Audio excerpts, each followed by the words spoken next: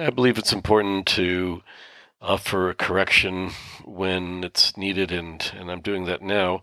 Last week, I mistakenly said that Kohanim, Jewish priests, bless the nation of Israel twice a day during the week, during the Shacharit and Mincha prayer services, the morning and afternoon prayer services. What I had meant to say was that the Kohanim bless the nation of Israel twice on Shabbat, and that's during the Shacharit and the Musaf prayer services, the morning and the additional prayer services. Additionally, the Kohanim do bless the nation of Israel once a day during the week, and that's during the morning service. So I just want to make that really clear. It's important that our details are correct.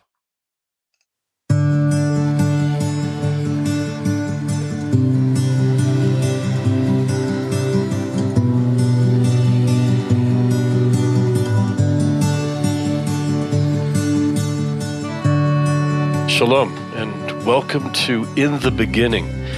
My name is Shmuel Bowman, and I am a Torah scribe.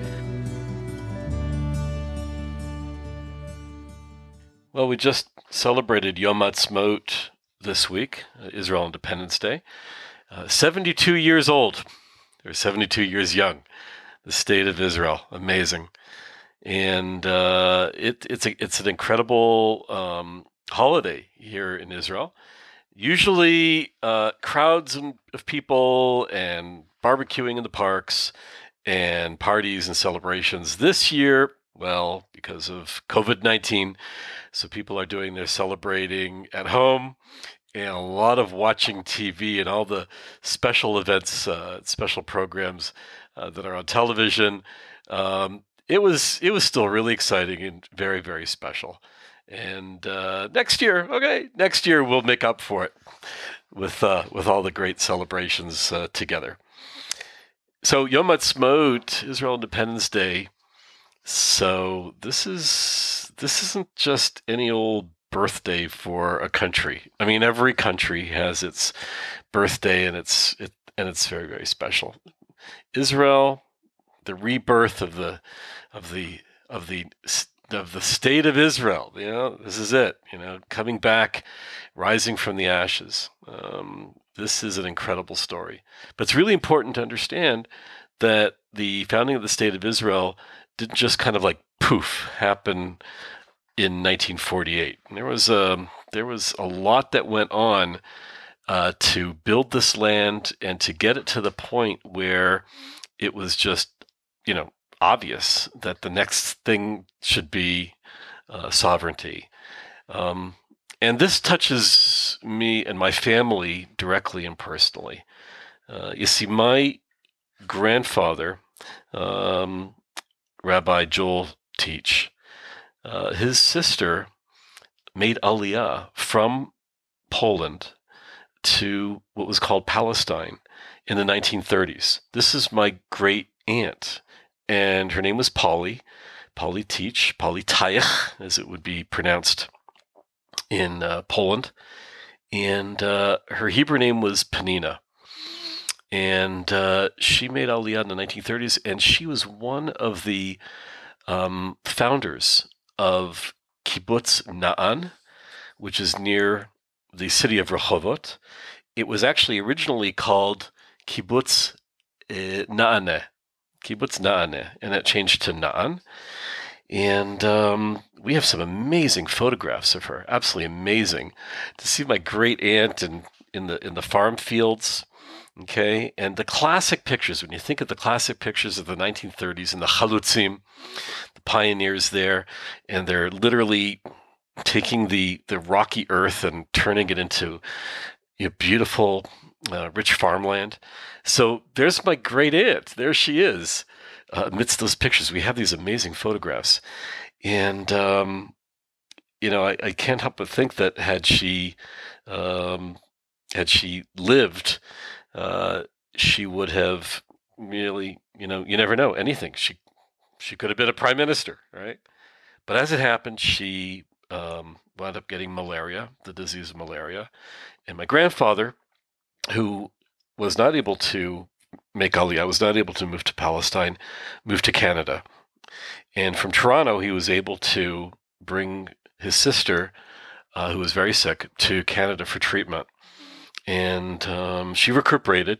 And in the year 1938, she was getting ready to come back to Palestine, as it was still called, and to continue her life, perhaps back at the kibbutz. And on a Friday night, on Erev Shabbat, she was walking across the street in Toronto when a police detective driving under the influence of alcohol hit her, and she was killed. And that ended her life and her dreams and her connection to Israel. And I think of her a lot because we have the great privilege of living in Israel.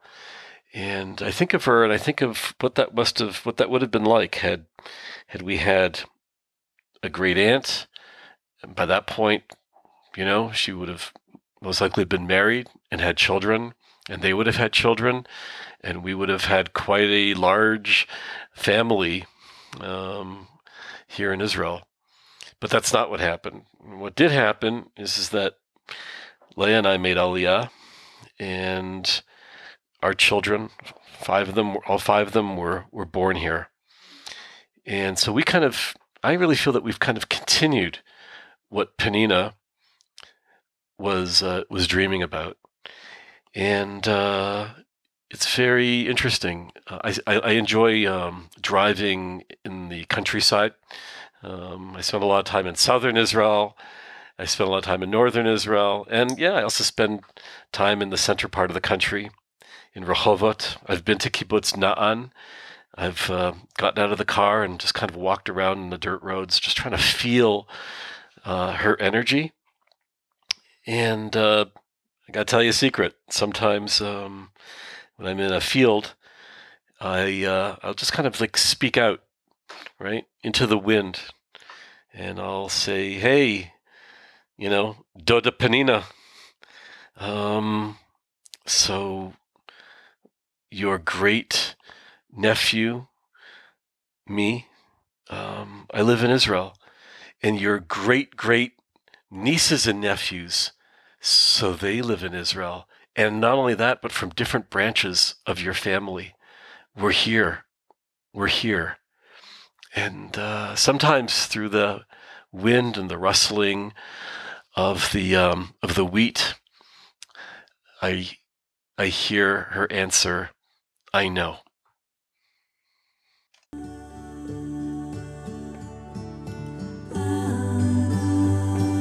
Please join me every week for new ideas, and let's share these secrets together.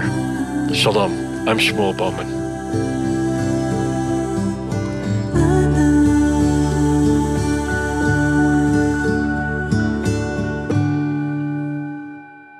Would you like to have your favorite Bible verse as it was originally written? Or give someone you love a special gift?